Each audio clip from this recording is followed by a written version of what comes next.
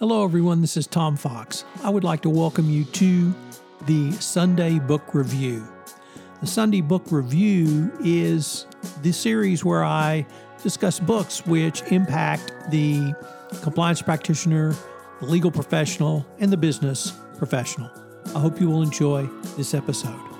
The Sunday Book Review is a production of the Compliance Podcast Network.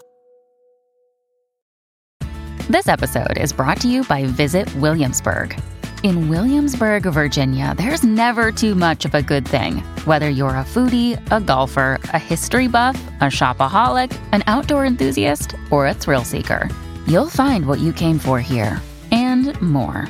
So ask yourself, what is it you want? Discover Williamsburg and plan your trip at visitwilliamsburg.com. When you need mealtime inspiration, it's worth shopping Kroger, where you'll find over 30,000 mouth-watering choices that excite your inner foodie. And no matter what tasty choice you make, you'll enjoy our everyday low prices, plus extra ways to save, like digital coupons worth over $600 each week. You can also save up to $1 off per gallon at the pump with fuel points. More savings and more inspiring flavors make shopping Kroger worth it every time. Kroger, fresh for everyone. Fuel restrictions apply. The Sunday Book Review for June 11, 2023, the Books by George Orwell edition. This is part two of a two-part series around and about George Orwell. Last week we looked at books on George Orwell. Today we look at books by George Orwell. We, of course, begin with 1984, his greatest and most well-known work of dystopian futurism, although many thought that was pretty much Trump's America. When it came out, Doublethink, Doublespeak, the entire panoply of the Department of Truth, and Room 101. Everyone should read 1984, although most magma hat wearing idiots want to ban it because it's so close to the truth about what they want. Next up, Animal Farm, perhaps the most withering commentary of Soviet-style communism. Some pigs are equal, but some pigs are more equal than other pigs. It's a story of a farm where a communist government takes over and how the farm degenerates and the people degenerate around it. Those were two works of fiction. There were three works of nonfiction that I want to talk about as well. We begin with one of his first works of nonfiction, Down and Out in London and Paris. I don't know if you would call it author verite, but Orwell wrote about the poor and living poor and being poor. And literally, he was down and out in London and Paris. He was a sickly child and a sickly person because of tuberculosis, and living in squalid conditions in London and Paris only made his health worse. The Road to Wigan Pier is about the lower classes in England and their daily struggles for economic justice and economic strife that they had to go through.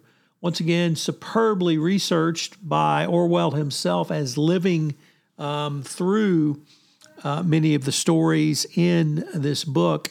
It was a great book of the British working class and one of the most respected text that talked about not simply the politics of the working class, but the economics and socialization of the working class in Britain pre-World War II.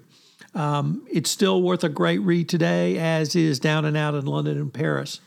And his final book is about the Spanish Civil War, Homage to Catalonia. Orwell fought in the Spanish Civil War for a Trotskyite brigade. He was nearly killed in the Spanish Civil War, surviving a bullet wound to the neck, which scarred him for life. And he lived through just the interscene massacres by Trotskyites and communists against each other, really showing the invidiousness of international communism and how, in many ways, the communists stabbing others in the back led to the defeat of the Spanish Republic. George Orwell was one of the greatest writers of the 20th century. I hope you will pick up one or more of these books, particularly 1984, if you want to see a direction that America could turn in a second Trump administration. I would like to tell you about the latest addition to the Compliance Podcast Network. It's Two Gurus Talk Compliance, where, with my friend and colleague Christy Grant Hart, we take a look at some of the top compliance commentary around. It's a long-form, up to 1 hour podcast, but if you're interested in compliance, if you're interested in Christy Grant Hart and myself talking about compliance, this would be a great podcast for you to check in on. It premiered on March 10th on the Compliance Podcast Network. I know you'll enjoy this latest offering. Additionally, we have Data-Driven Compliance, which is a podcast where I look at the use of data in compliance programs. This is perhaps the most cutting-edge podcast I have going right now. And if you're interested in how data can be used, how to structure a data analytics program, what tools are available out there for you, and how compliance practitioners are using data, this is certainly the podcast for you. So check out Data-Driven Compliance, all on the Compliance Podcast Network. The Sunday Book Review is a production of the Compliance Podcast Network. This podcast is a part of the C-Suite Radio Network. For more top business podcasts, visit c-suiteradio.com.